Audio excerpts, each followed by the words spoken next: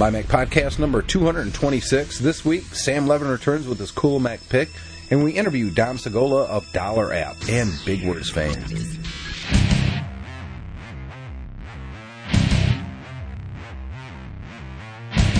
You're listening to the MyMac.com podcast with your host, Tim Robertson.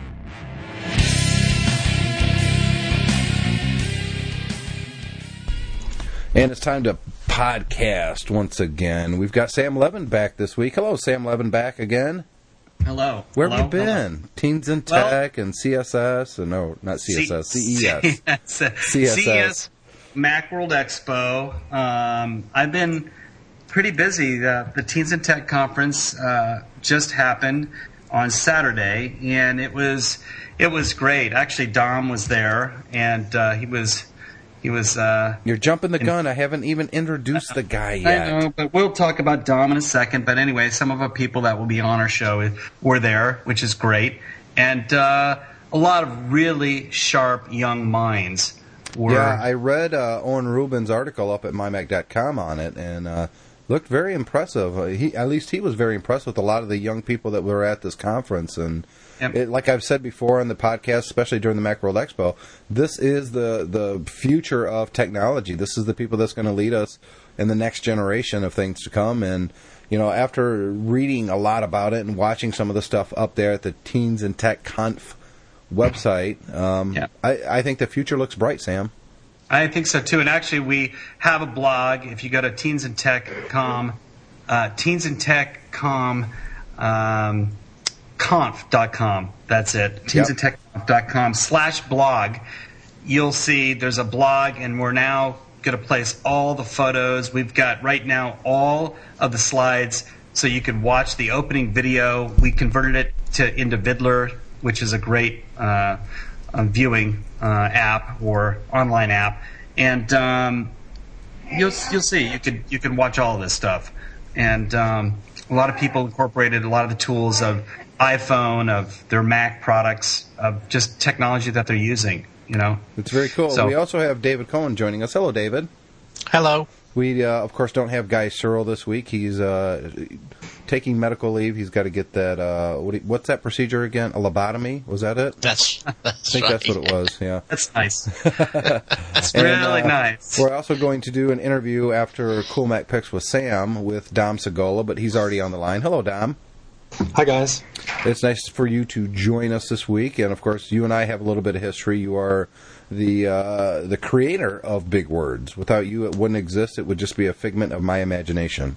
So that's right. Yeah, it's been a lot of fun. So a lot of fun being that together. We'll talk with Dom here after the break, but first, Sam, let's get into some cool Mac picks and an app pick. And what do you got for us this week? All right. Well, one of the sponsors, actually, it's coincidental, at Teens in Tech was Western Digital. And, I'm not doing it to make them seem great or this or that. The point is that I use these products that they make almost every day. Western Digital, we all know, makes hard drives. They're a storage company. And they're now making some really, really cool small portable drives. And now they make small drives specifically for us Mac people. They've come out with a new drive called the Western Digital My Passport for Mac. It's actually called that for Mac. And it's an external USB 2.0 hard drive that's really, really small. It's the same size as the drives they came out with a couple of years ago that were like a third or quarter of the size. So now it's half a terabyte. It fits in your pocket. Seriously, you can stick this in your jean pocket and walk around with it. And it's important because I store a ton of podcasts, video, audio, movies, and basically shuttle it around wherever I want. And I don't have to, use my MacBook as my storage device. Sure. And I just think it's a great little drive, and that's from Western Digital. They make a whole array of products for Mac to PC, even their WD-TV, which we're going to get into later, not today. But that's from Western Digital. I highly advise any one of you to check out their site, westerndigital.com, and you'll see at Teens in Tech site, they were a sponsor, and they showed their cool goodies at the show as well. Next up, we have a cool company called Spec. We all know who Spec is. Spec makes a bunch of really cool iPhone cases, iPod cases. They're really known for the iPod, and then they went into the iPhone category. Well, now Spec has a new line of messenger bags, notebook backpacks, carrying cases, and they're called Aft Pack, Core Pack, Port Pack, and Tuck Pack. And each of these messenger bags address each size MacBook.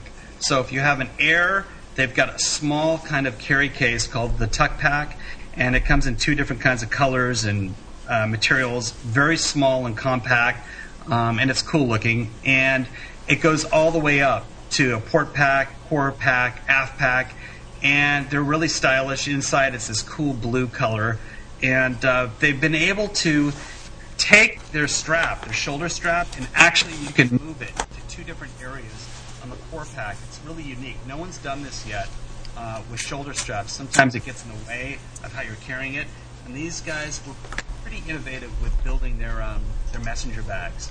And that's what's new from Spec. But also, if you go to specproducts.com, they're doing a really cool special for Valentine's Day. So go up on their site, and you'll see they're doing a discount for anyone on special products. I guess they're different colors that they're offering, right? Yep. You'll see it. It's right plain day. It says 25% off, pink, red, purple, and black on special products. And you click on that big heart right in the front of their site, and it brings you to all their different specials. So check that out. And they're the company that makes really cool see-through cases for the MacBook and MacBook Pro. Just love their stuff. We're actually going to be giving away a Spec product on this week's show, Sam. Awesome. Yep. And that's from Macworld Expo? That's for, yes, those at home listening to the show who couldn't be at the Macworld Expo and honestly probably couldn't care less about the Apple quiz that we were doing because they couldn't take it.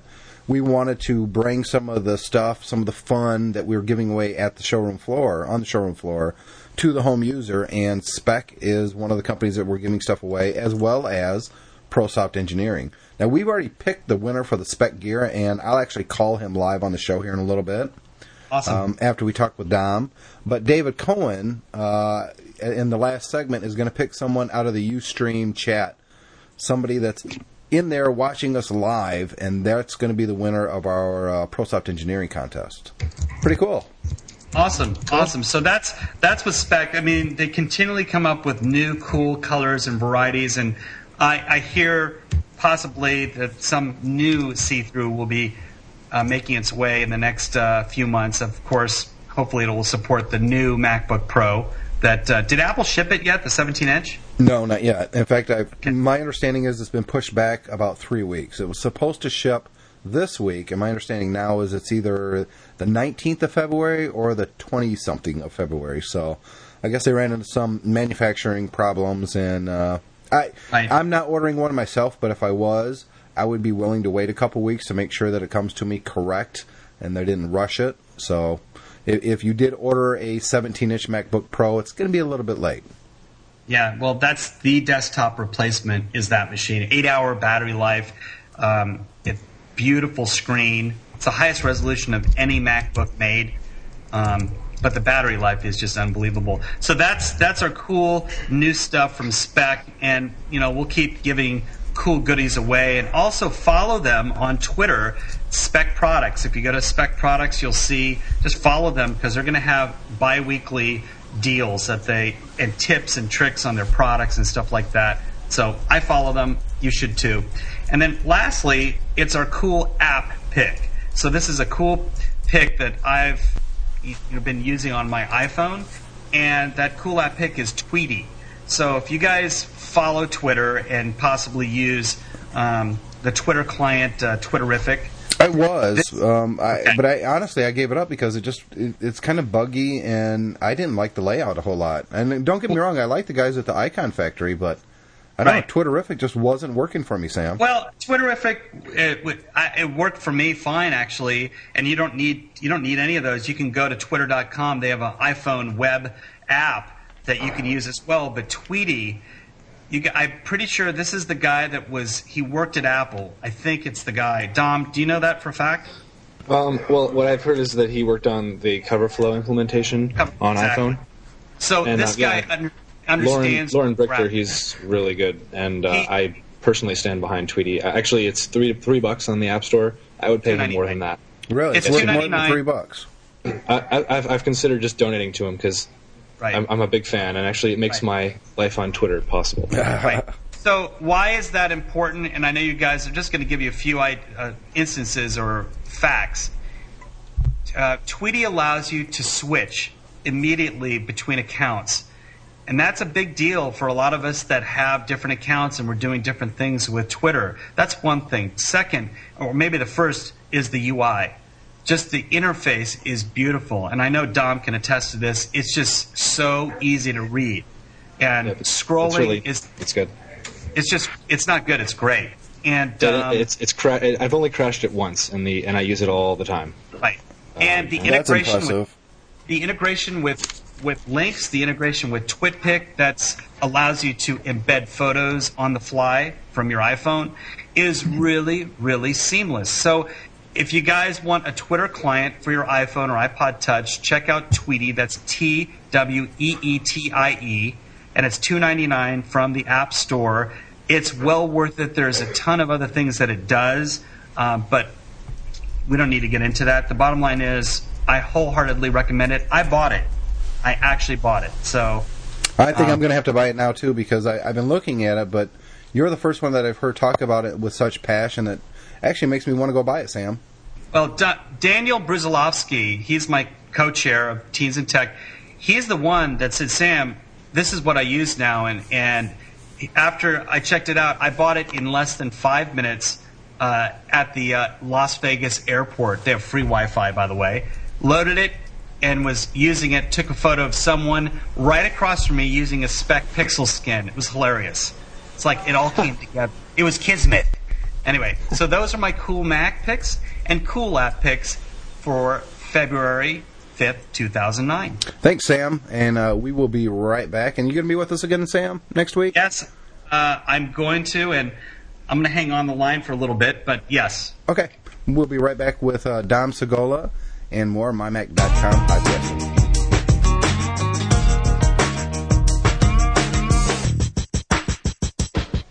And we're back. And, David, it's time to do our little interview that we like to do every now and then. It's been a while since we've had someone on the show, hasn't it? It has. It's always good to get some new perspective. Well, Dom Segola, you are the founding father of Dollar App. I've heard you've had, 50, 60 people working for you now? Yeah, it's hard to tell. There's just so many. No, actually, it's just me. Just you. It's me and an engineer per project. I try to keep it really tight, and mostly because I don't have the bandwidth to work with more than one person at a time, since it's really it's a labor of love. So let's start with Dollar App and start with you and find out a little bit more about Dom, and then we'll get into Dollar App and some of the other things that you've done in the industry, because I think a lot of people that's listening to this are going to be surprised on where you've been and what you've been doing. And what was the very first computer you got, though, Dom? That was my actually, it was the Apple IIe. That was the one we had at home. We had an Apple IIc at school, and I used it to program logo using Turtle Graphics. Uh-huh. And actually, I had the luck to be able to work with the inventor of that system, Seymour Papert, when I was studying at MIT. Cool. And so that was a real treat for me. What was it about computers that you thought, well, this is it for me, this is what I want to work in this environment my whole life? Or did you know that? I did. Oh, actually, it didn't really strike me until I first started exploring the network at Swarthmore College in 1992 or 93. And I found, FTP servers and Gopher servers where people had left files there for me and things. And I was like, I don't know how to describe it. I felt like I was a kid in a candy store, like it was some kind of game. I was having so much fun. I recall that I felt as if I had surfed the entire web in a weekend once. On Friday, I started out at links.net, which is run by a friend of mine, Justin Hall. Yeah. And I ended up there on a Sunday night, and I just I thought I'd saw everything, and just thinking back on that, it seems impossible. But there weren't that many websites back then. No, back then, I mean, it was very small. And you really wouldn't find anything unless somebody else was linked to it. Yeah, there were no search engines of any kind, and everything led back to Justin's links. And so we ended up actually doing a seminar on how to make web pages back then. And actually, hypertext and the web was really when I first discovered discovered my future. I really felt like that the power of hypertext, the idea that you could link from one object to another with one action. And on the other side could be anything. That was just really exciting. And I was an English major, so the concept that text could represent something more than just the word that you're reading was powerful to me. And so I wrote my thesis on that, and that catapulted me to Silicon Valley, where I worked at Hewlett-Packard Labs for a while. That was your first job then, at HP? Yep. What'd you do at HP? They hired me in to be a webmaster. A webmaster, that was your official title? Yeah. Yeah. I don't think you see that title too much anymore. I don't think I've even seen that in a while. But I was one of the only folks. I was one of the only people they could find who had that skill and was employable. So I did that for a number of years and ended up finding my way to HP Labs in Palo Alto, and which led me to be to go on the sponsor trip to the Media Lab at MIT. That was my first exposure to MIT. I was really impressed, and I had full access to all the research there. And it was again, I was like in a candy store, and vowed to return as a student, which it took me 3 years, but I did. I came back. I got my master's at Harvard University Graduate School of Education, and took some classes at MIT, and then ended up working there actually as a web developer. Now they called it a web developer, and that was a fun summer. It sounds like it would be. I got to imagine that was very educational, outside the fact that you were at an educational facility, but the experiences themselves. Yeah, the people there are just incredible, and just the breadth of types of things they work on, and those were the days when RFID was just invented. And people were just starting to talk about gestural interfaces, and it was really fresh. Now, you're not a newbie when it comes to podcasting. You were around podcasting towards the very beginning. Yeah, I worked at a company called Odeo, which created one of the first web page podcasting tools. Yep, I had two Odeo accounts, actually.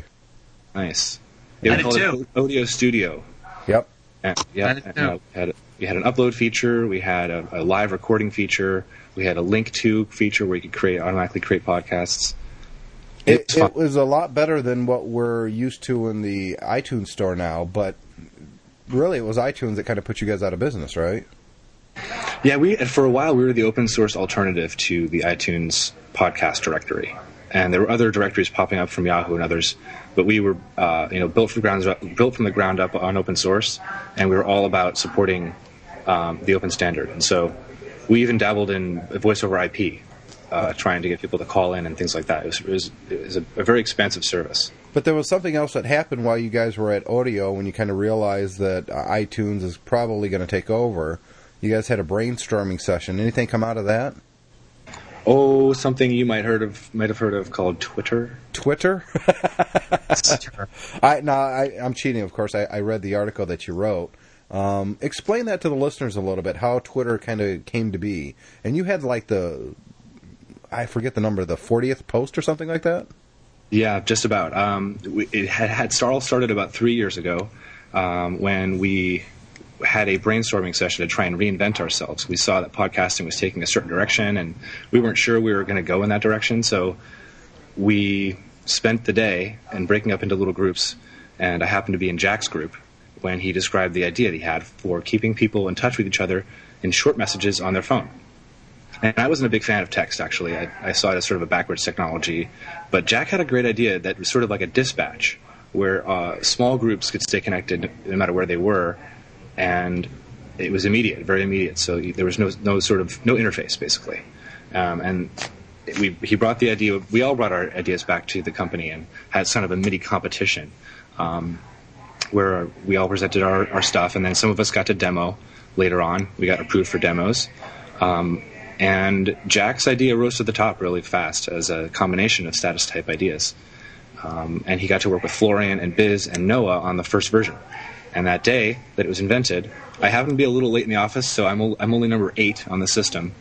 But I still think back, if I'd gotten there earlier, I could have gotten there before, Ev and Biz and those guys. But no, I'm just kidding.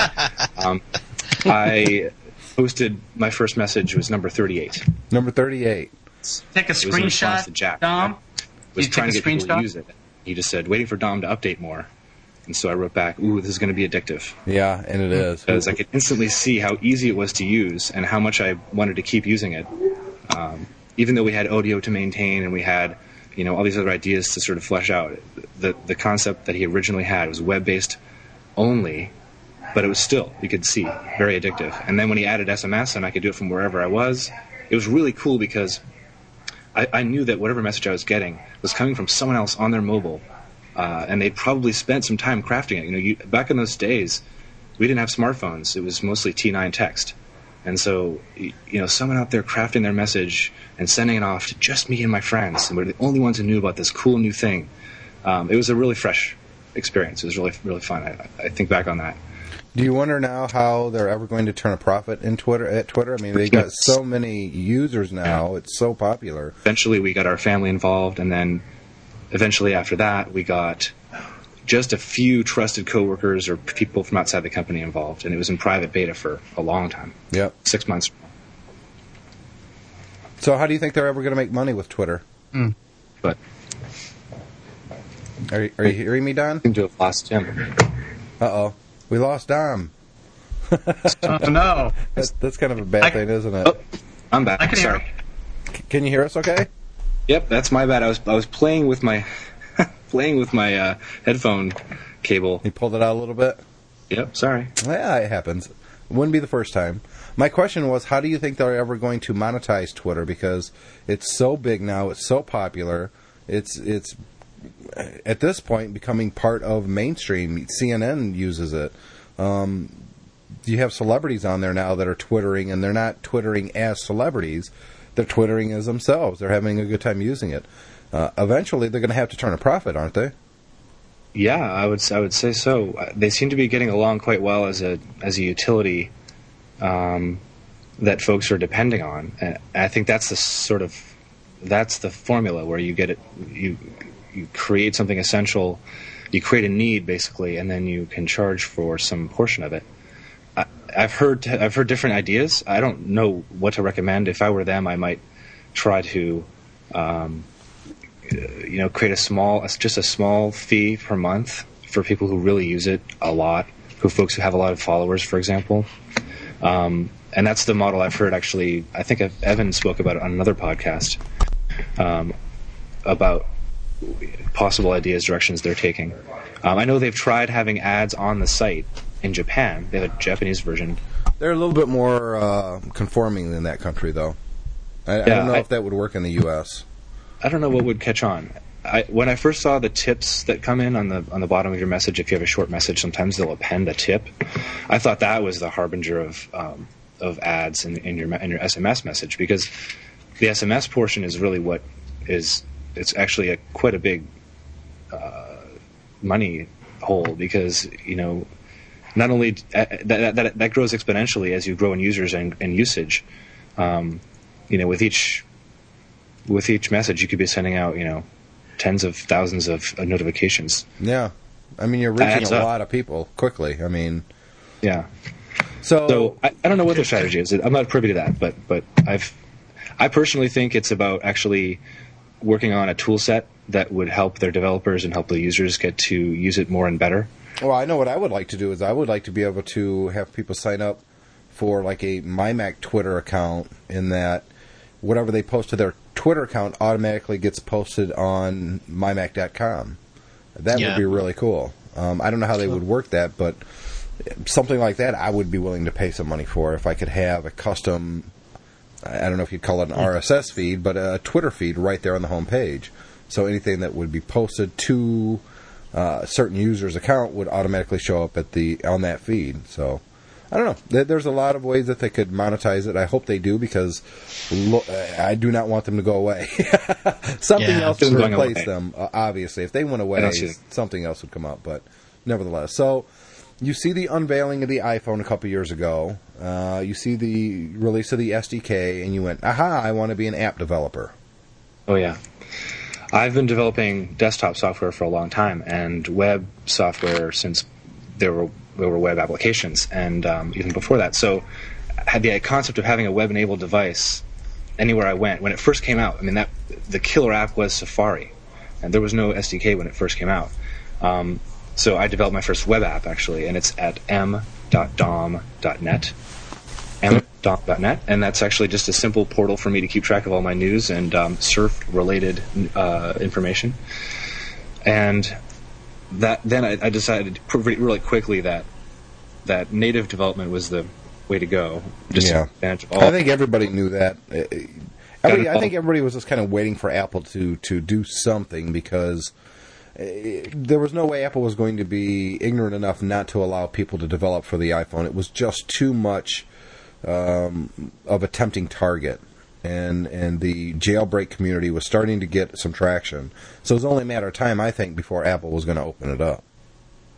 I'll never forget during iPhone Dev Camp 1, the first one, when we had it a week after the iPhone launch. And there were like 200 or 300 people milling about here at Town Hall and Adobe. And there were these guys behind the screens, really keeping it to themselves, not really looking for interaction, just sort of doing their own thing. And I kept passing by them. I just walked over and I said, "What's up, guys?" And they said, "Oh yeah, we're in contact with the Twitter dev or the iPhone dev team, and we're trying to get the open tool chain together." And I said, "Cool," and I just turned around and walked away, because I didn't want to know. Because at that time, jailbreaking the iPhone was a huge taboo. Right. Cool. Very cool. These guys are off on the side doing it. And maybe they'll get something to show, or maybe they'll just have something, and I can say they were there when I was doing my thing. It's a point of pride for me. But there's a big difference between the Twitter Dev team and the iPhone Dev Camp. iPhone Dev Camp is an open source community event that happens annually. That's sort of spawned these international communities in different cities, and we try to get together once a year and have a big coordinated event where everyone brings their ideas and competes for prizes and cool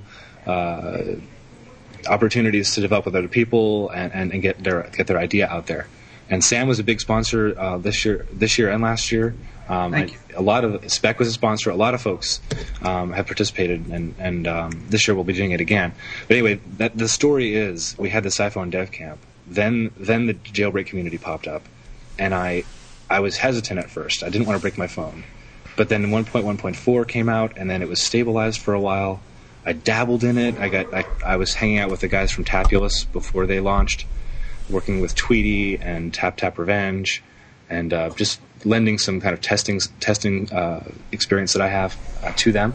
And then the SDK launched, and it was the biggest thing. Yeah. And we had a month between when the SDK launched and iPhone Dev Camp 2. And I will never forget the spirit of entrepreneurialism and just excitement at the camp that year. I remember reading a lot of posts about it, and we've been talking to iPhone developers pretty much since Apple released the SDK, and I don't know, I don't think a lot of that has gone away yet, do you? I think a lot of people are still very excited about the iPhone development. Yeah. It hasn't grown. It's not like Mac developers at all. I mean, it's the Wild West still. I mean, almost anything goes. A bit.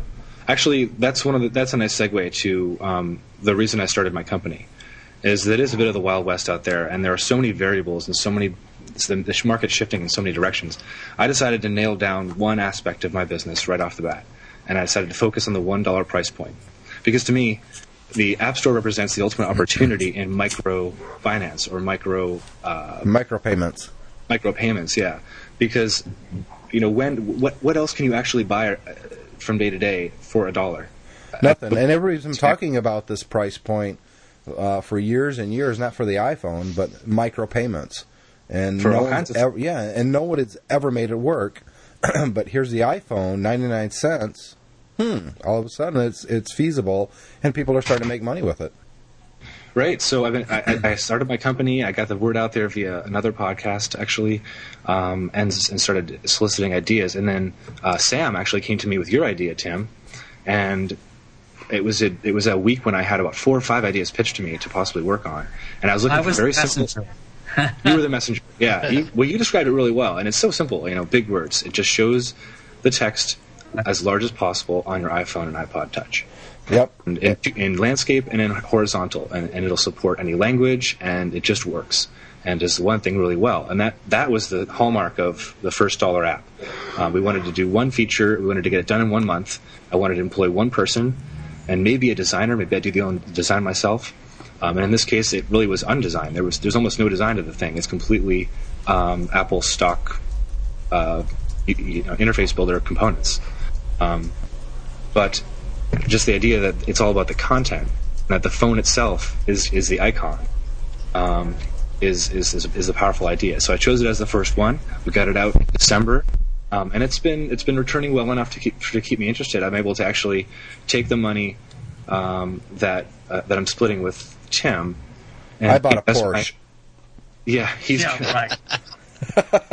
Let that pack of cigarettes he's smoking now. Yeah. No, the money the idea is to reinvest the money that I would get on return into new features that would make it more desirable or more valuable. And so I'm using that actually to add another feature, which I hope to get it into the App Store this week or next week. And it's pretty exciting actually to me, because I like these new emoji icons you can have on your phone. And yeah, so they're I'm trying neat. to make it so that it supports emoji. It's a trick, though. It's very tricky because the emoji icons are actually at low resolution, and so when you scale them up, they don't look perfect. So I'm kind of working on that right now. But Big Words 1.1 is out there, and 1.2 is coming soon. And I have to say, on a personal note, more than anything else, I mean, it would be great, Dom, if we both got rich because of it, and Sam as well. But for me personally, it's just really cool to have come up with an idea and see it implemented. It's real. I can launch my iPhone, launch Big Words, and there's this app, this idea that I just came up with one night. That was more powerful to me than anything. That just something I came up with this idea, and it's real, and that's what's really cool for me.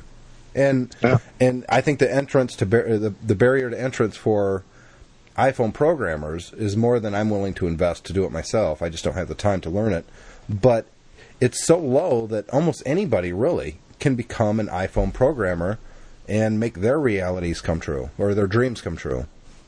It's true. In my case, I had the experience of having done the Obama iPhone application, so I had just recently shipped that and had the experience of updating it, and it really helps to have just 1 or 2 things under your belt before you start to try to make money on stuff. And in that case, it was a free application. So now I'm focusing with each new release on $1 apps. And so the next one actually is I submitted it on Monday, and it should be in the App Store hopefully within the week. Do you want to talk about that? I know what it is, Sure. Of course, but I'd love to. Yeah, it's a very different app than Big Words. It's called Math Cards, and it's math flashcards basically. Quick quizzes in basic math for iPhone and iPod Touch. neat. And it has just a simple interface, but I spent a lot of time working with a designer friend of mine and making it unique and having it have its a sort of educational look and feel. It's got a chalkboard-related theme and 4 different cards, one for addition, subtraction, multiplication, and division. And it grades you, and it gives you an overall grade, and pretty much that's it. This isn't what you're doing full time. You have a full time job, but is Dollar App something that you want to eventually be able to quit your full time job and concentrate on this full time, or is this always going to be kind of a sideline job for you?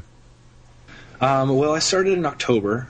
I actually took a month off of Adobe to just spend the time with my newborn, but also to just focus on this and see where it could go. And I gave myself a year. And I'll see where it goes in a year. And my goal is to ship 1 app per month, maybe 1 app and an update per month, and just iterate quickly and continue to just see what hits and what sticks. So the first app was a social networking app. This new one will be an educational app for kids. The one after that I'm working on right now with my friend Adam Jackson is a book. Actually, it's called 140 Characters, and it's about Twitter and the history of Twitter and what I've learned using it over these 3 years and how that can help you be more concise. It's sort of a style guide for the short form. That's awesome. Adam Jackson is a good friend of the show, of course. And, I just realized, Sam, we've never had Adam come on the show.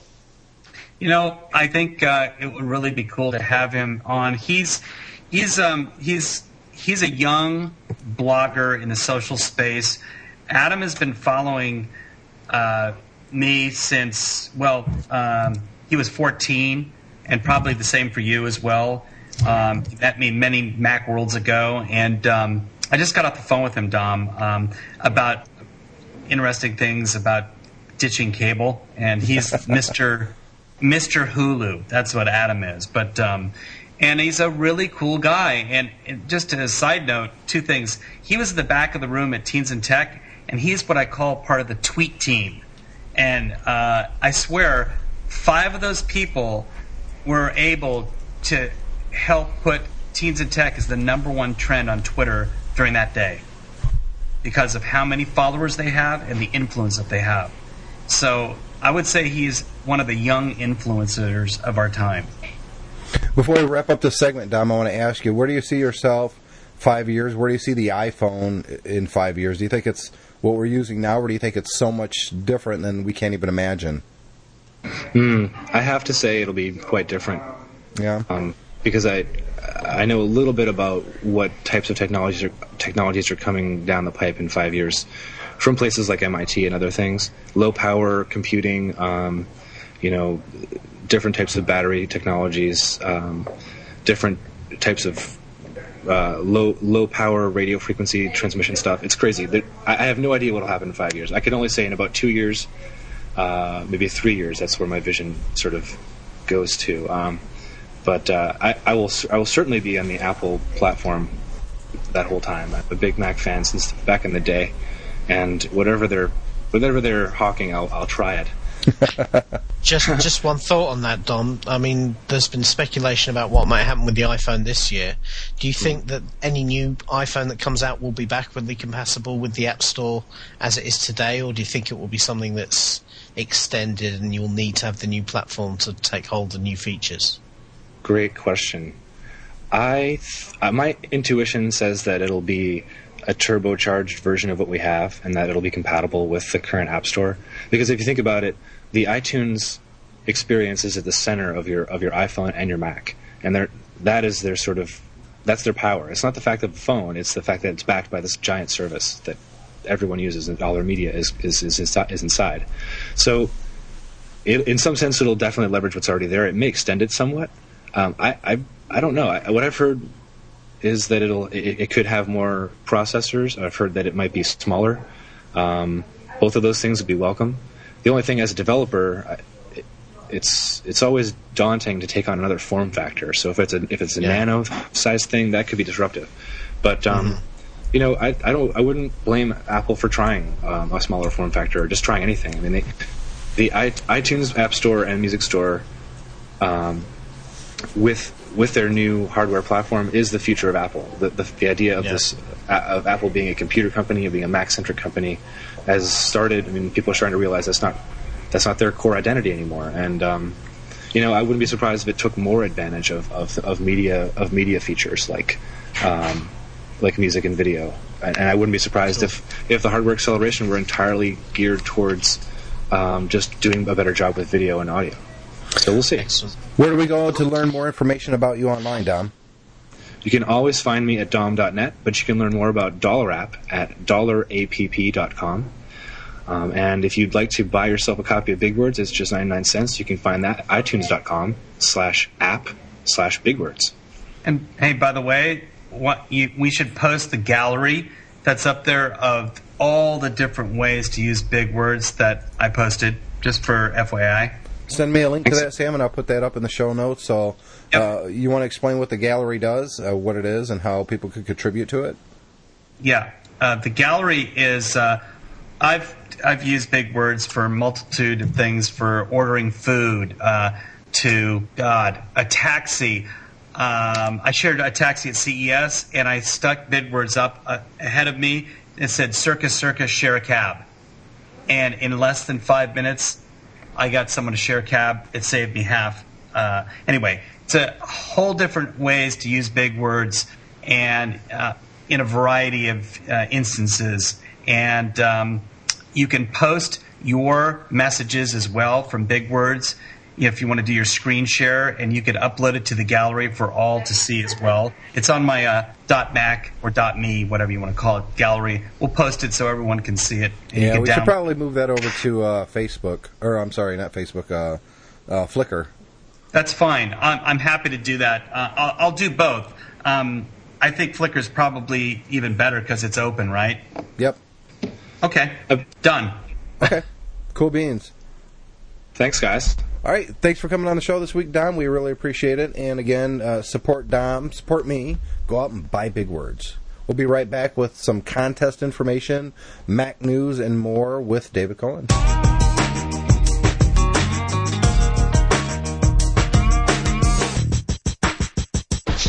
And we're back, David Cohen. It's time to do our contest. You remember what we were doing, right? Yeah. Do you want to explain what the contest is? And I'm going to do one part of the contest, and you're going to do the second part. My part is I'm actually going to give away the spec product that we're giving. Let's see. And his name is Matt Larson, by the way, and he's in Illinois, and he has no idea he's won. Although I will say that because we randomly select the winner, I selected it earlier and sent it out to our spec contact, and she has already mailed out his prize. So it's winged the way to him as we speak, and he has no idea. No, but I thought it would be cool. Excellent service. Yes. But I thought it would be cool for us to call him live on the air. Now, of course, I can't make an outgoing call in Skype and have you in the conversation, so that kind of bites a little bit. So I have to put you on hold to call an outside number. Okay, but I'll listen on the Ustream. Yeah, there you go. I didn't even think of that. So I'll put you on hold. I'll call Matt, and then when we come back, we're giving away, what is it, here and what was the other? There was 2 applications from ProSoft Engineering.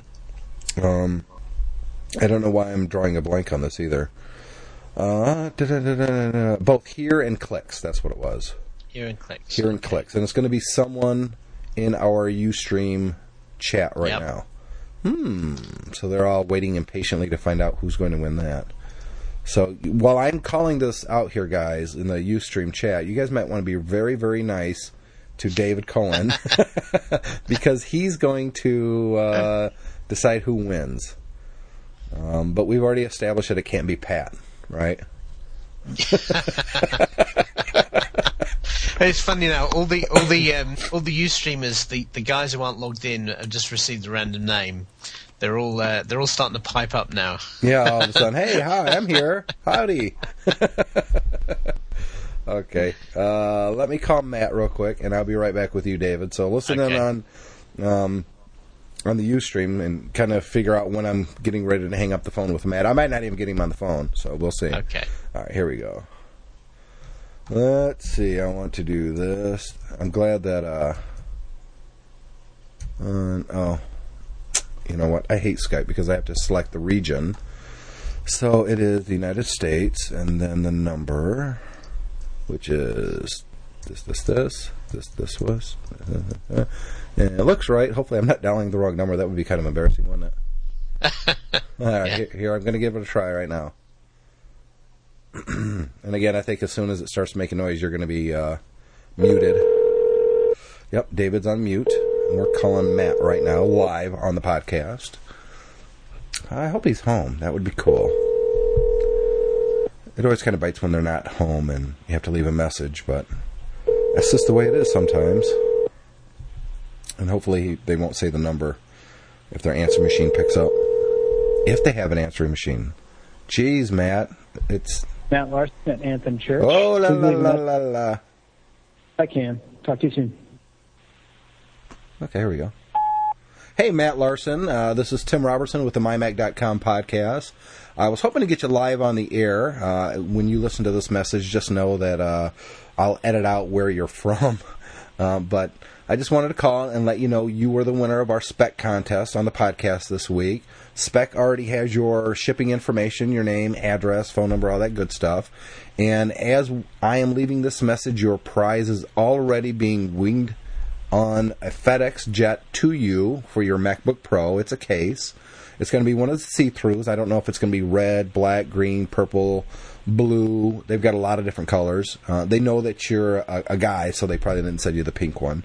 It is on its way to you. I told them that your MacBook Pro was 2 years old, so they know exactly which one you have.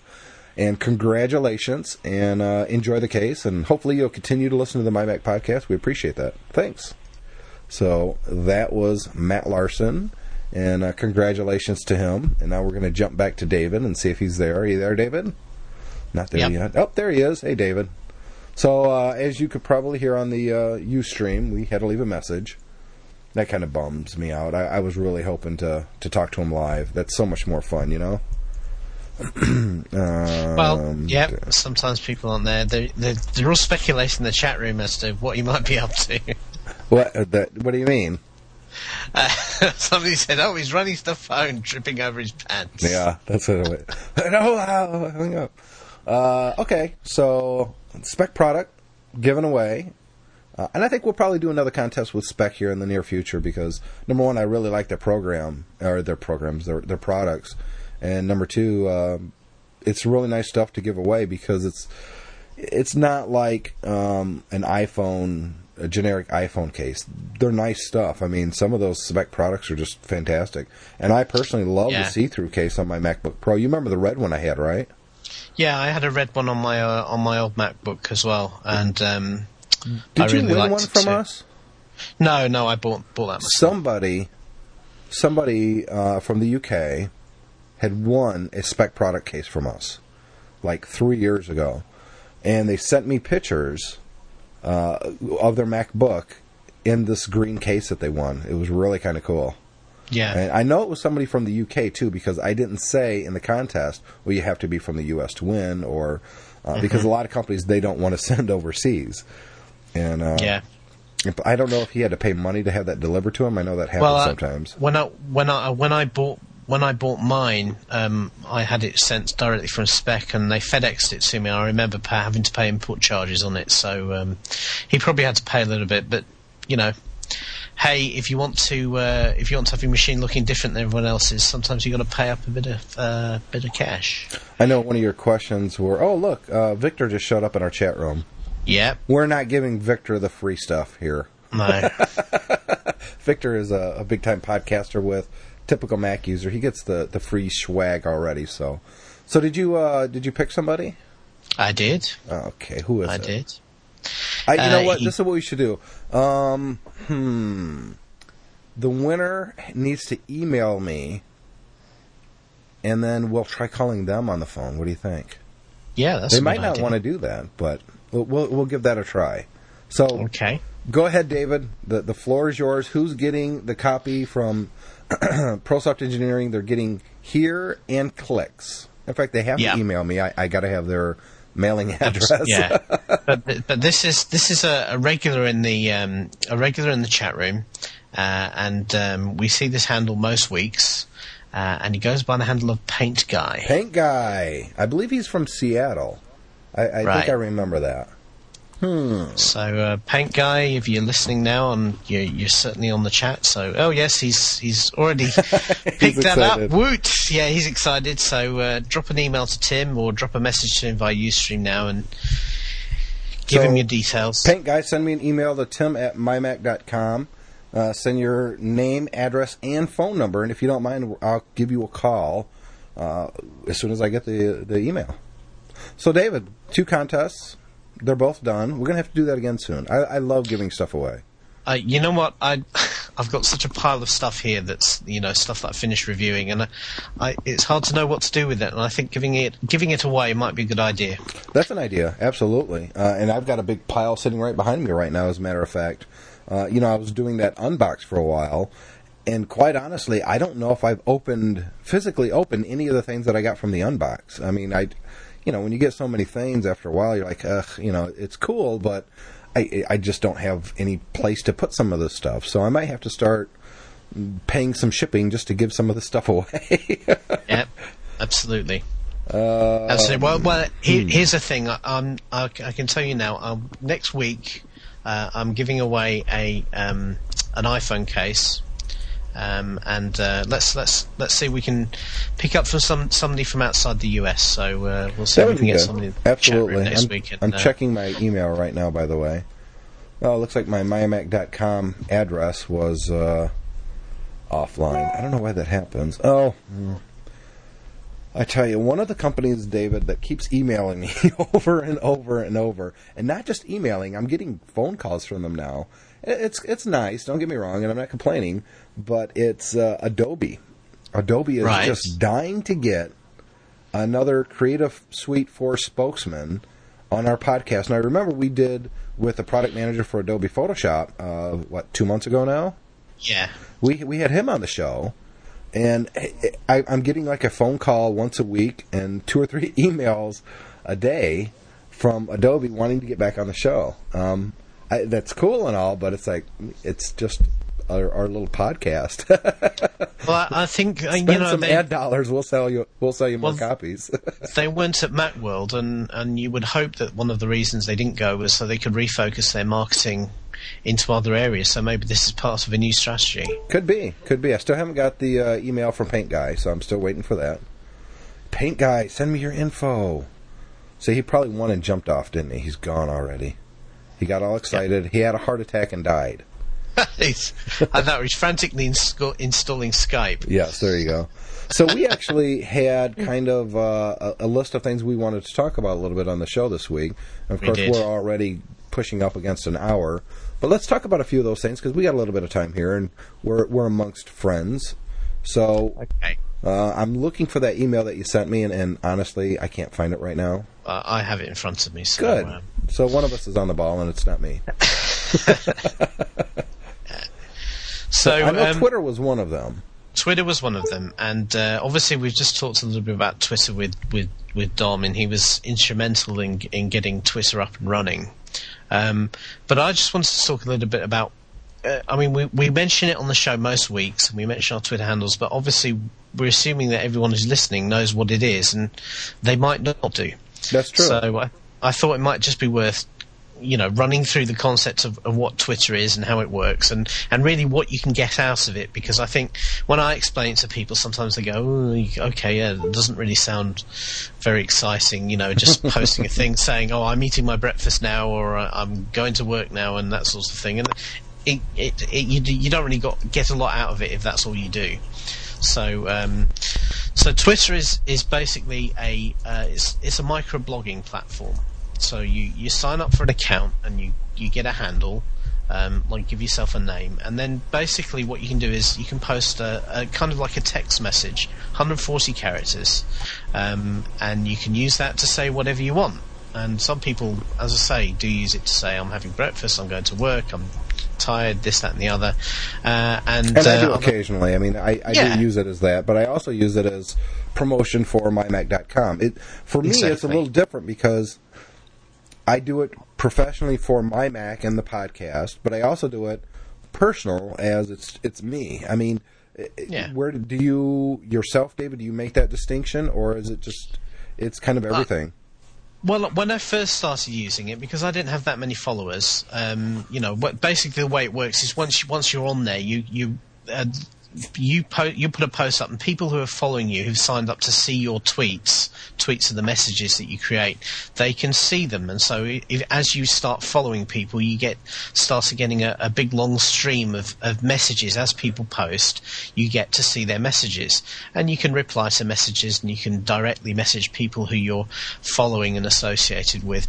But as you start to pick up a list of people you're following, then you start seeing topics that you might want to respond to, and you start getting into conversations with people. And to me, that's when Twitter starts to get quite interesting. Yep. Because you can start having these exchanges with people, and the power of it is it could be anybody.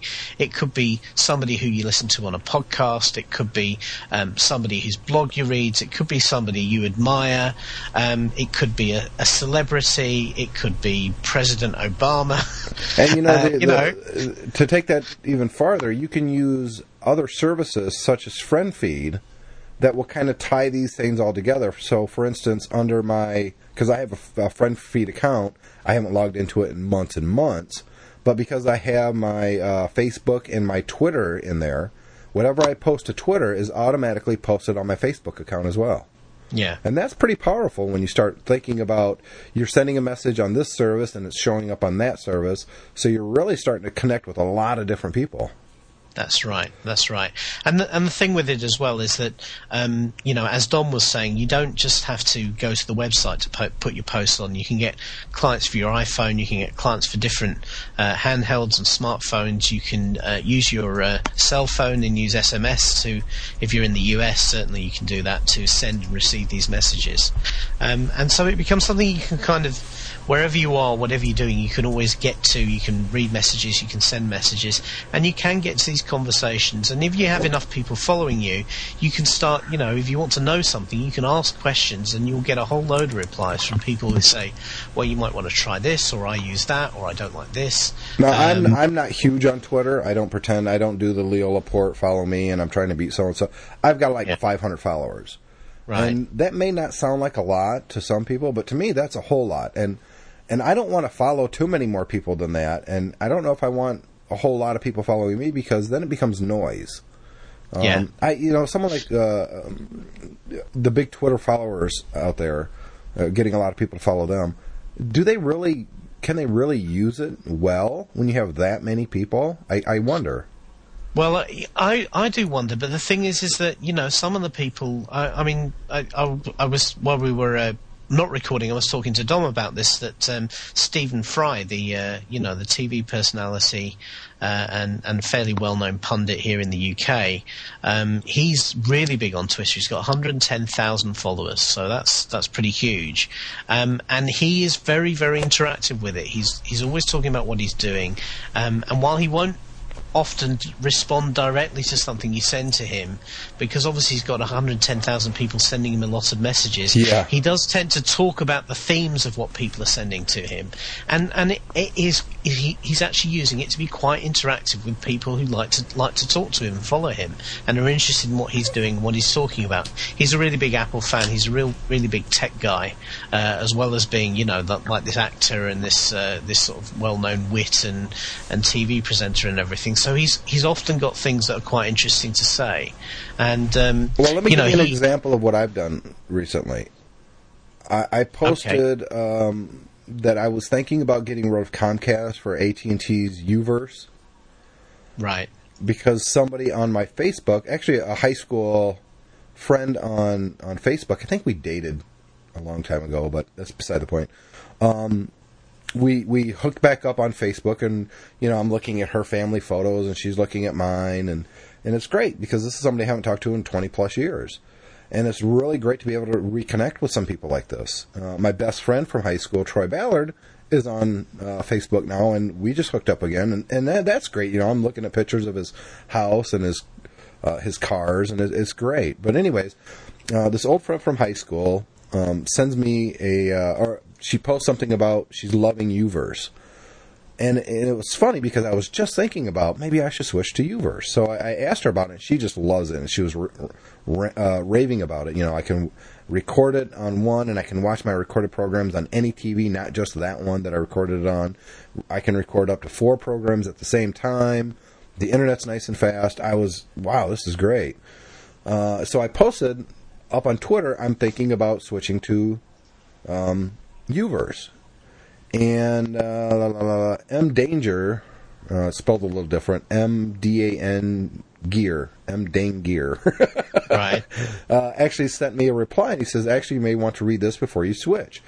And it was an article about someone who switched to them from Time Warner Cable, I believe, and they found out they couldn't record Nickelodeon or Disney or one of those channels, they couldn't record it. It wouldn't let them. That they went and tried and it said, we're sorry, you're not allowed to record this. And that kind of gave me pause. So now I've got this glowing review on one side and this article that someone on Twitter sent me on the other that's saying just the opposite. So where do I go?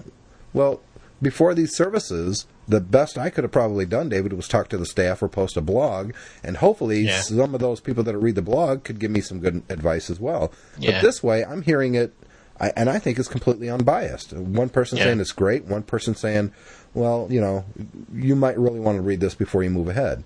That's excellent. And just the opposite, kind of, I was having a problem with my daughter's MacBook. I got it less than a year ago, and the front of it's already cracked. Now, she's very careful with her computer, and she just loves her computer. Well, I'm taking it in this Saturday to the Apple Store in Grand Rapids, so anybody listening, at 1 o'clock, that's where you'll be. I will be at the Apple Store in Grand Rapids, Michigan, talking to a genius, and if you happen to be there, look for me, and we'll strike up a conversation.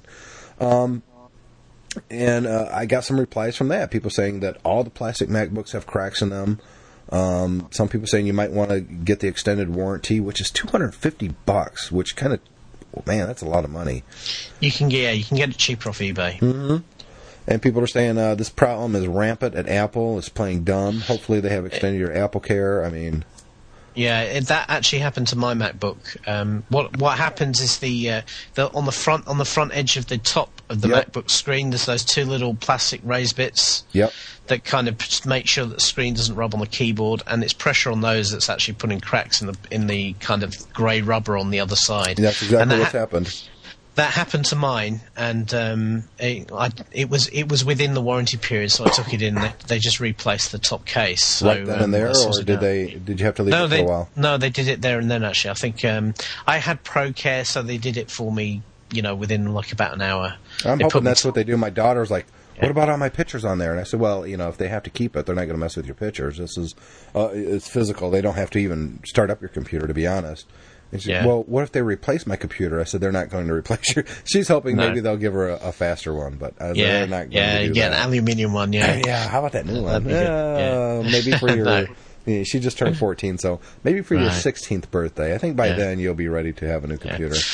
But, I mean, you know, a similar example, I was talking on Twitter to Don McAllister, you know, from Screencast Online. We had him on the show. Yeah. And he was asking questions about geotagging, which is one of the new features in iPhoto. And we got into conversation. A few of us weighed in about one of the, you know, how he's going on a trip to one of the MacMania cruises to China. And he wants to do some geotagging with his photos, and he was wondering what might be the best way of doing that. So I gave him some advice, and a couple of other people gave him some advice, and then he was talking about using an iFi card, and then iFi themselves started tweeting directly to all 3-4 of us in this conversation about the pros and cons of their card. And, you know, it was very interactive. It's a very different experience than email. You know, you can really get an awful lot out of it. And you can see these conversations going on Twitter by doing searching, and there's various tools that allow you to see trends and what people are talking about. Well, I like it because if I'm following someone and they actually send a reply to somebody else, I can see that reply. And I can see who they're sending the reply to. So I'll click the name that they reply to, and, you know, I'll go to their Twitter page, and usually it will say something about them, where they're from, sometimes a real name, and what they do for a living. And I've found more people via Twitter that way than any other way. I just love it. I mean, that's right. You know, I didn't know that person was on Twitter. Boom, I'm following him all of a sudden. That's great. Right. Now, for anybody who's not on there, who's thinking about maybe joining up, just a couple of caveats, and a couple of people in the chat room have pointed this out. There's a lot of guys on there now who are using bots and spamming and that sort of thing. So when you first sign up, you will probably get, you know, you'll get that email saying, oh, well, somebody new is following you. Do you want to follow them back and everything? And a few of those will be bots. Yeah. There's a feature on Twitter. Rubbish. Yeah, there's a feature on Twitter that you can automatically follow anybody who follows you. Turn that off. Yeah, exactly. I can't tell you how many people started following me that were just... Yeah, like you just said, spam bots. And the nice thing is you don't have to follow them. You can even block them if you want to. I don't block them. I just don't follow them back. The spam bots I can live with. What does kind of annoy me is there's a few people on there who are kind of... They portray themselves as like these Web 2.0 marketing gurus. and what they will do is they will find you and they'll follow you, and then all you'll get then is you'll get 3 or 4 tweets for them today, either linking to an ask somewhere else on the web, going, how do you think web marketing trends apply to Twitter? That. All of this sort of stuff. And it's just like, please, use this as it's meant to be. Don't use this as a platform for your particular crackpot ideas and portray yourself as some sort of, Web 2.0 guru, because you're not. No, you're not. Their whole plot is to, you have to use Twitter. You know what? Yeah, you don't really know that much, do you? That's right. Yeah, and it's all about how can you use Twitter to make money doing this, and make money doing that. And, shut up. And you look at them, you look at them, you think, well, Twitter aren't making money out of it at the moment, so how can you? Yeah, exactly. Yeah, it's a bit of snake oil, and I you just have to kind of. I have stopped following some people after they start using too much profanity. Now I use profanity every day. I'm not going to pretend that I don't. But I don't really want to read that on my Twitter account. So if people start using that too much, I just stop following them. I also stop following people who start Twittering like 50 times in a day, because it just starts cluttering. I can't see what anybody else is saying. I've got, 30 messages in a row from one person who thinks that I'm going to Twitter my entire article 140 characters at a time. Guess what? I'm going to stop following you when you do that. So there are some unofficial rules of Twitter, and I would strongly suggest that if you haven't gotten to Twitter yet and you're going to do it, learn some of the rules first. Kind of observe. Follow a few people, see how they do it, and if they seem to be annoying, don't do that. But there are also sites that will let you know when someone stops following you on Twitter. That's instance, right, David. That's how Robert Hazelrig found out that you stopped following him on Twitter. Yeah. And you know what it is? Sometimes somebody can be, and Robert's a prime example of this. He was sending a whole stream of things out that just really weren't interesting to me. Mm-hmm. So it's nothing personal, Robert, if you're listeting. It was just a case of, I just didn't want to read what you're writing about. Yeah, there's only so many hours in the day. You can't read everybody. Yeah. And if someone I'm finding is,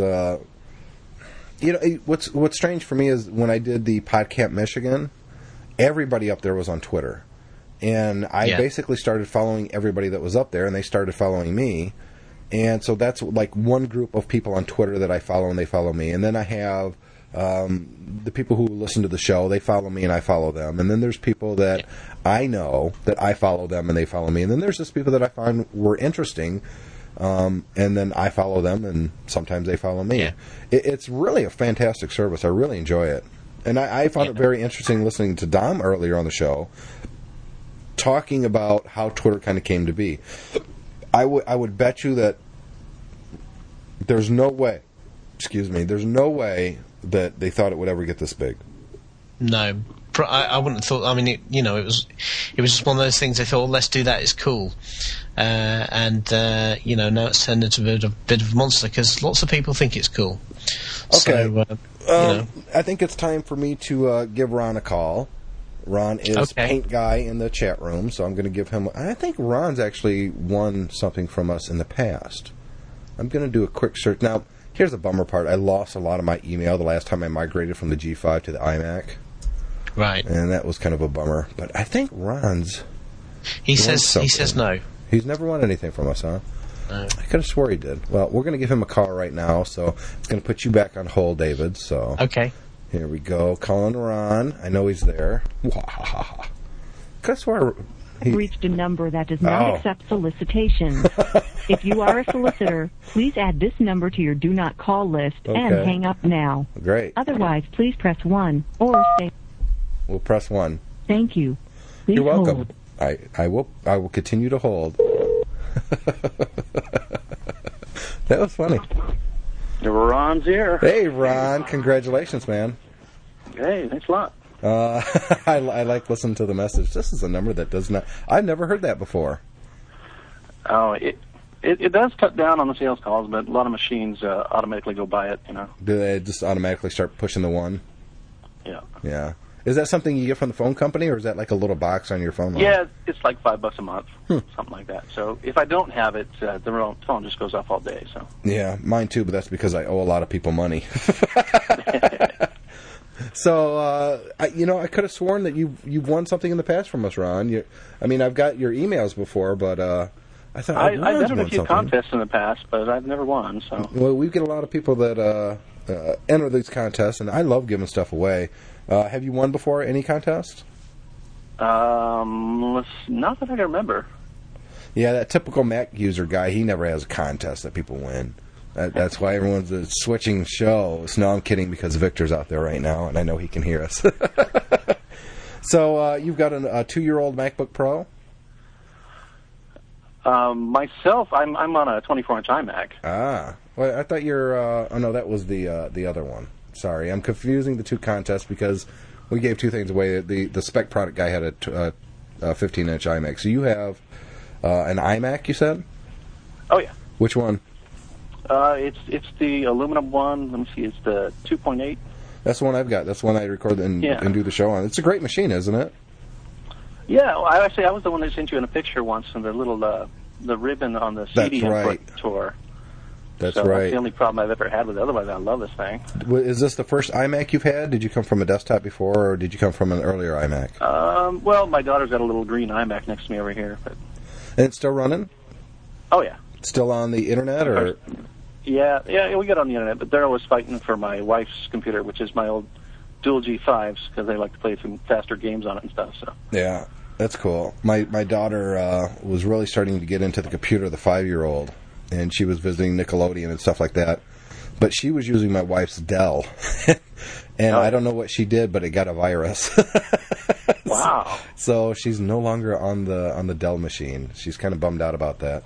But she was real good. She knew not to go to websites that I didn't approve, and at the time she really couldn't spell or write anyway. So I don't know how she got the virus. She must have clicked a few times and got to a website that was a bad website, and those things happen on the PC side, but we don't have to worry about it on the Mac side.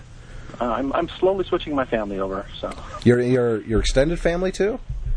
Oh, yeah, a little bit. I just got my older brother. He switched over and got an iMac and loves it. And my cousin, his PC died, so he went out and bought a faster one than me and just raves about it. And so our family get-together is interesting because my dad still uses a PC, so we kind of preach at him that he's still in the dark going the wrong way. Well, that happens, though. The same thing happens in our family. I've got an IT guy. I was the IT guy in the family, but there's an actual Windows IT guy that works I don't remember what company he works for, but he's, my brother-in-law, and he raves about the PC, and I rave about the Mac, and he's constantly trying to get those who are thinking about buying a computer for the first time to go PC, and I used to try to convince everyone to go Mac, but I kind of gave it up. And it's like, you know what, if you want to get a PC and have problems, that's fine. Call Tom. He'll be happy to come over and fix your computer once a week. If you get a Mac, I'll come over and help you once a year when you have a problem. That's the big difference. Oh, yeah. And, in fact, I taught my dad because I tease him that he knows his computer fix-it guy's phone number by heart, Oh, yeah. So he has to call the guy quite a bit. So how long have you been using Macs? The first Mac I used was in high school in '86. Wow. I think it was a Mac Plus, and I had a black and white video camera hooked up to it even. Wow, even way back then? Oh, yeah. I took pictures of everybody in class, and then I edited them in Mac Draw, I think it was. Mac Draw or Mac Paint, one of the two. Yeah, one of those two. I don't know if I don't know if Mac Draw would let you bring pictures in. I think it did. But they were like, 16 black and white? Something like that. It was horrible. Way back. It's kind of funny if you look at some of that old literature showing scanners working with the Mac, and it's just all pixelated and it looks horrible. And you think that was the cutting edge at the time. And now we have telephones that could blow the doors off of it. I mean, are you an iPhone user yet, or? Oh, no iPhone. No? Are you thinking about it, or? No. In fact, my phone doesn't even have a camera on it. So no. That's I kind of think that of the ball and chain, so I like to get away from that. That means work. That means work. Yeah.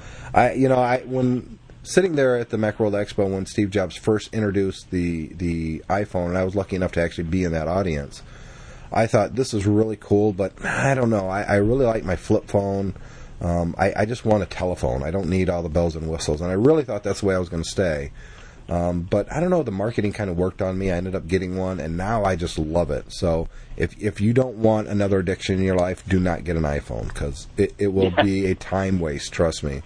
It's amazing.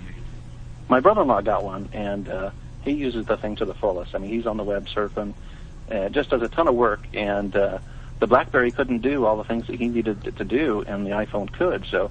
He's a PC user at home, but now he's thinking about getting a Mac. So yeah, I wonder how many people picked up an iPhone that weren't Mac users before and think, wow, if it's this good for the telephone, I wonder what the computers are like, and start switching that way. I know that the iPod had that halo effect. I'm wondering how strong the halo effect of iPhone is. Yeah. I don't know. I guess Apple will eventually tell us, right? Oh, sure. Because they're very forthcoming with that information. Yeah. Well, I wanted to call you and get you on the show for a minute and just say thanks very much for following us on the Ustream. And thanks. I appreciate that, dude. Oh, yeah. I've been listening for quite a while now. So congratulations, Ron. Thank you very much. Talk to you. All right. Bye. Hey, and we'll go back to David Cohen here, if he's listening. I'm here. So you were basically like listening to us on Ustream and Skype? Isn't that kind of like crazy? It is. It is.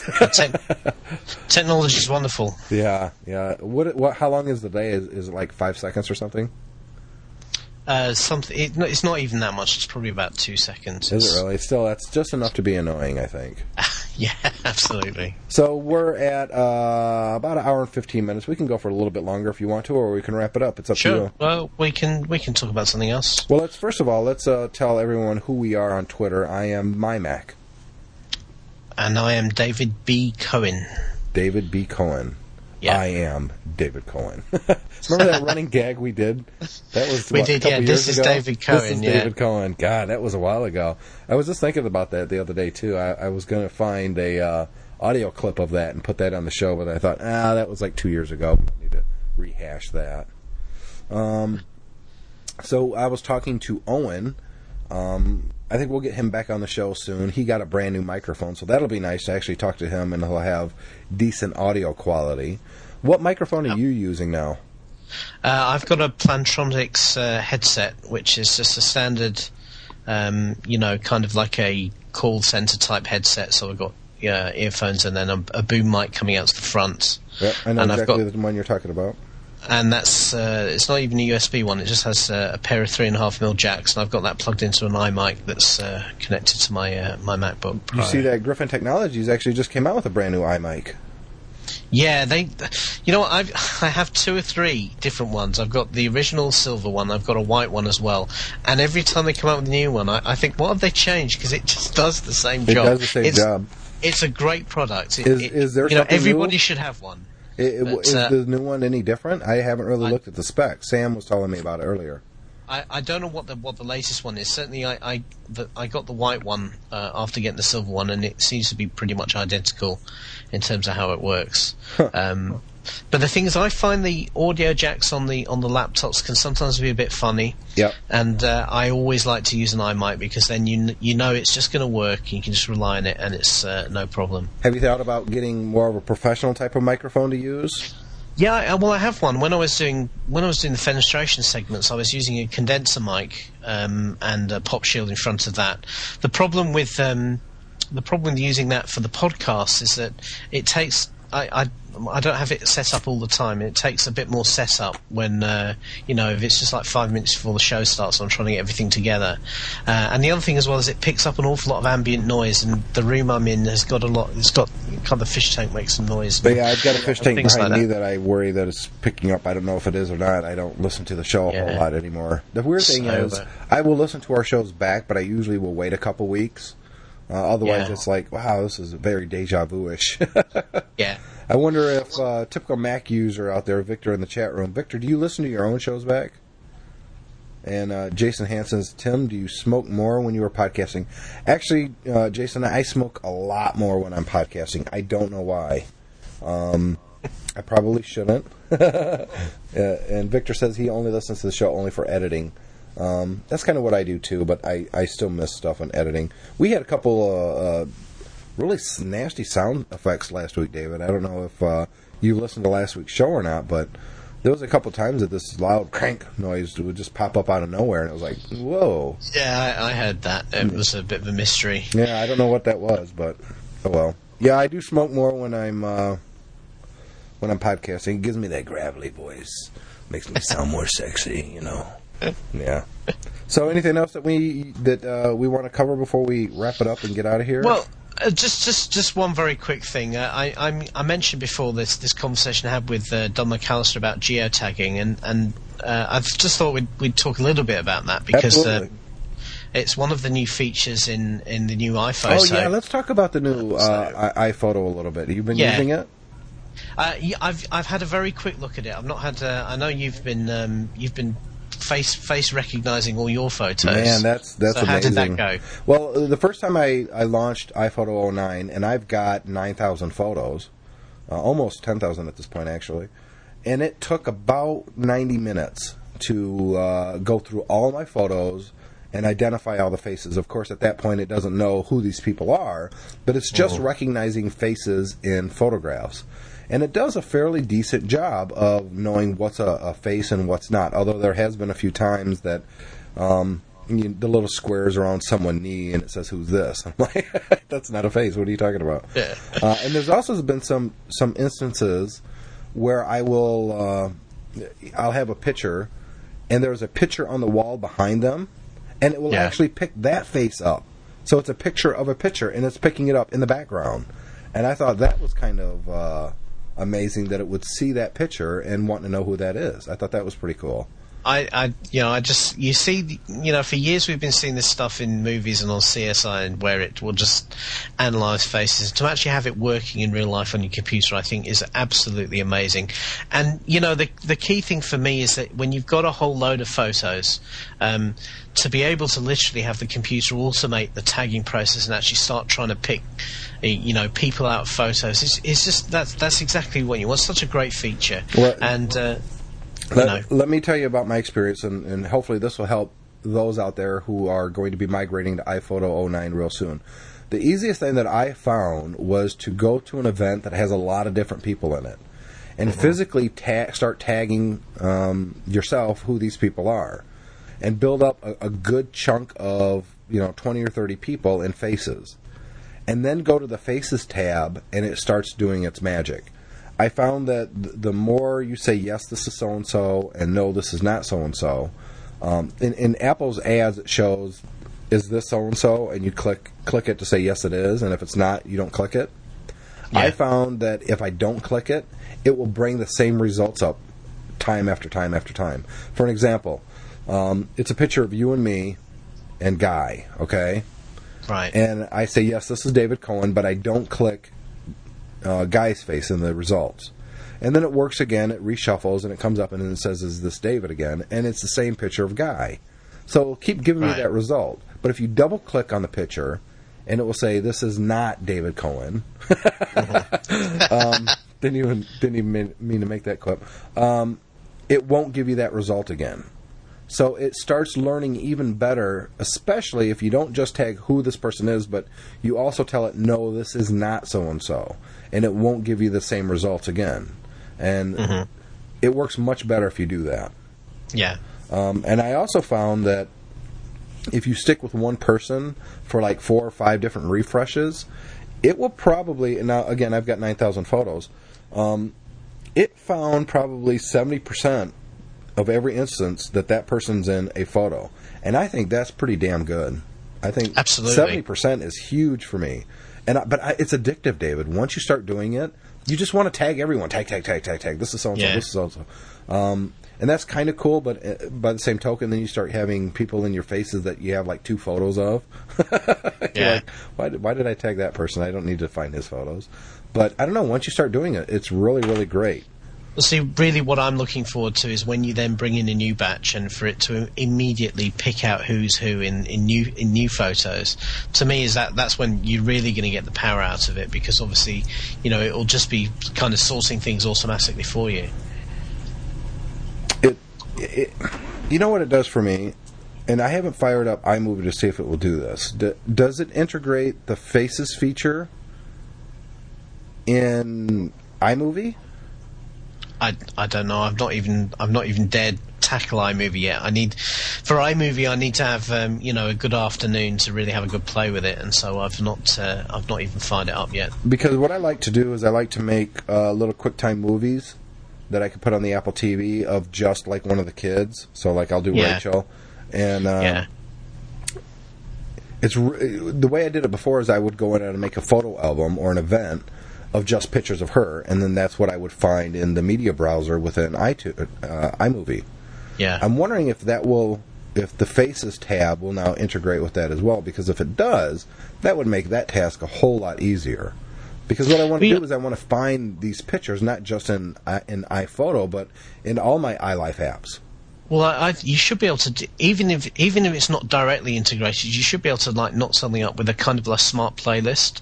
If you take a grab from the film and then face tag that and then create a smart playlist with the movie and the and the image together, then that would do it, wouldn't it? Yep, that would absolutely work. Here's something that I found, and this was one of the questions that we had even at the Macworld Expo.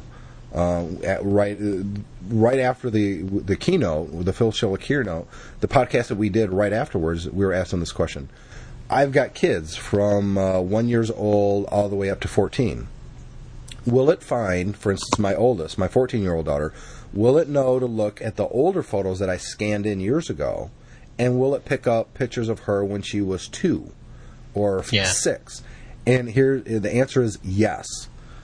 It was actually picking up a lot of those photos of her when she was younger. Now, between my two youngest kids, the 5-year-old and the 1-year-old, they look very similar. And you find out really quickly when you have multiple kids close to age, you start looking at it, and when you're looking at the faces, it doesn't show you the entire picture. It just shows you a face. Yeah. Which is kind of nice, but honestly, if I could click a picture to give me the entire picture so I could say yes or no, that would really be excellent. That's a needed feature. But I'm looking at some of the photos, I'm like, I can't tell if that's Brooke or Cole. A lot of times I can see part of a shirt, so if it's a green or a pink, okay, that's Brooke, and if it's a black or a blue or a red, then that's probably Cole. Yeah. But there's times that I'm like, I have no idea. I can't tell by just looking at the face who it is, because they look so similar at that age. That's right. They're asking in the chat room exactly how the technology works, and I understand that it's to do with the ratio of the distance between eyes, nose, and mouth. Is kind of that apparently those ratios are pretty much unique for every person, and it's able to pick those up and use those as a kind of a key marker. It's magic. Well, it is. Let's face it, it is magic. Yeah. It is. This is a feature that I've always wanted in iPhoto without knowing that I really wanted it. And if you remember, I don't think you were actually on the podcast when iLife 07 came out. Or 08. No, 08. 08. That maybe. I got really into the events. That the events was finally a way for me to organize my iPhoto library in a way that made sense to me, and I would actually be able to find events and pictures in those events very quickly. And I thought that was the ultimate way to sort pictures and to find pictures until this technology came out with iPhoto 09. This face tagging feature is just phenomenal. And I went through my entire library in the last version and organized everything. Everything was an event, and the event was named, and I went through all my photos. And at the time, that was 7,000 photos instead of 9. But now with faces, all of a sudden, I'm doing the same thing that I did last time. I want to get every single face in there tagged. It's almost a compulsion. Tag. Yeah. I don't think, though, and maybe someone out there in the chat room knows, is that information then embedded in the photo? So if I took that photo, David, and sent you that photo that I've tagged in Faces, will it have that tag? I know it will do it if you send it up to Facebook, but I don't know if that's metadata that it's actually putting in the picture itself, or is that metadata within iPhoto? Because if it's just an iPhoto, I'm going to be really hacked off down the line when something bad happens and I can't retrieve it, and I don't know, whatever happens, and I have to re-tag all these faces. That would really tick me off. I'll have to look at that. If I do, what I'll do is I'll export some pictures from my photo into Lightroom so I can see all the EXIF metadata and see if it embeds it in there. I've got a feeling it doesn't. Right. Okay. I think it's only an iPhoto, and it sends it up to Flickr when you sync it with Flickr, but yeah. I don't, or Facebook, I should say. But I don't think it's actually putting that metadata in the picture. It would be great if it would say this coordinate and this coordinate equals this name. Yeah, but even if it doesn't, it would be, I would imagine it wouldn't be hard for somebody to write an add-on app to actually do that using the iPhoto API. And actually embed that stuff in. Now, the other thing I've been looking at in iPhoto is the Places function, which is what I was talking about before, this geotagging. And that's really interesting as well. And again, it's another dimension, it's another way of categorizing your photos. So what this is, and this definitely does embed into the photo because I've checked this. What this is basically, it has several different ways to put into the metadata of the photo the location that you were at when the photo was taken. And if you're on an iPhone, say, or any camera that has a GPS device built in, then when you take the photo, that will be embedded automatically. And when you bring it into iPhoto, you can then bring up a Google map and actually see where the photo was taken. The only photos in my library that works like that is the one that I took with my iPhone. Yeah. Now, my point and click doesn't have geotagging, so it was useless to me. But you can actually manually add these GPS tags to your photos. You can, using iPhoto, you can you can actually click on a map and actually say, well, this is where I was when I took that photo, and embed it in. What's interesting is what a lot of people are doing now is they're using GPS loggers to actually record where they are when they're on a journey, when they're taking pictures, and then using software when they get home to actually match up that GPS track to the times the photos were taken. That's pretty cool. Yeah, there's a piece of software called Huda Geo that's about $30, I think, that does this, and I've had to play with that, and that works really, really well. And the really cool thing is you can actually use your iPhone as the GPS logger. Really? So yeah, you can get an application from the App Store that will basically just turn on the GPS and keep it recording wherever you go. So you don't need to go out and buy a separate device, and then you can use Huda Geo to bring that track in and automatically tag your photos. And if you you're just taking pictures of the kids in the garden, well, who cares? But if you're on vacation, then I would imagine that's a really, a handy feature to be able to see exactly where you were when you took the photos. Because I don't know about you, I go on vacation, I'll take, 500 photos, something like that, over 2 weeks, and then you get home, you start looking through them, and you realise, you took some really generic stuff, you've no idea where it is, and people sort of pick up a picture and go, well, where was that, what were you doing there, and you can't answer the question, you don't know. Yep. So at least with Places, you'll be able to say, well, that was when we were in, that was when we were in Portugal, or that's when we were in Spain, or that sort of thing, The problem with all this brand new technology that we're starting to get used to, David, and it's really starting to roll out right now, is we watch an older spy movie and it seems quaint. Yes, that's right. You're like, well, this is the thing, our expectations are so high. I'm still waiting. I think the next thing Apple needs to do is that thing they use in all the cop shows where you can take a blurry photo and run processing on it and turn it into a really sharp photo with loads of detail. Yeah. That's the one thing that technology can't give us. The sort of thing where you take a blurry CCTV number plate image and it can actually read the number plate because it turns it something that's really sharp. Yeah, we're not really there yet, are we? I think it'll be a while before we get that. You see that in the movies that the lines go across their computer screen and the face that's really blurry that was taken with a camera, a black and white street cam from 300 miles away. All of a sudden, it just and it makes that noise. That's right. Yeah. And then all of a sudden, they could see it. How come when you see those programs, they always make that same kind of sound? You know what I mean? When the lines are going across and slowly but surely, within 3 seconds, of course. Within 3 seconds as well, yeah. It doesn't take the 15 years. And then they click a couple buttons, and then it makes a 3D composite out of that crappy picture, and it rotates it, and you're like, come on. They don't have that technology yet. Well, actually, that rotation technology is coming. There are websites now where you can load lots and lots of photos, and it will kind of build a 3D representation of a location using all different photos. And did you see that thing from the inauguration a couple of weeks ago where the guy used they used kind of a robot to take lots and lots of pictures with the same camera and then sort of turned it into one great big image. Yeah, but they're also taking people... you could upload your photos to CNN, and they're compositing them in as well. Right. And especially, the ones that have the geotagging information in it. And they're compositing them into this larger picture. It's amazing. Yeah.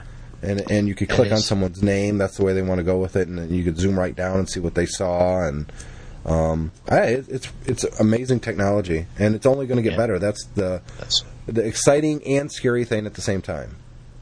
That's right. But I'm just going back to iLife for a minute. I found with this new version of iPhoto, I think it's worth the price of admission just for that. I think it really is a fantastic piece of software. Yeah, I think so too. Let's see. I think we need to wrap it up now. Let's see where we're at with the show. We're at a little over an hour and a half. I think it's time to wrap it up. Time to go. Yeah. Well, I do want to remind the listeners out there to please go up to iTunes and review our show and kick up our rating a little bit. Maybe Apple will eventually feature us, and we can be as cool. Well, maybe not as cool, but kind of cool like Victor on the Typical Mac User.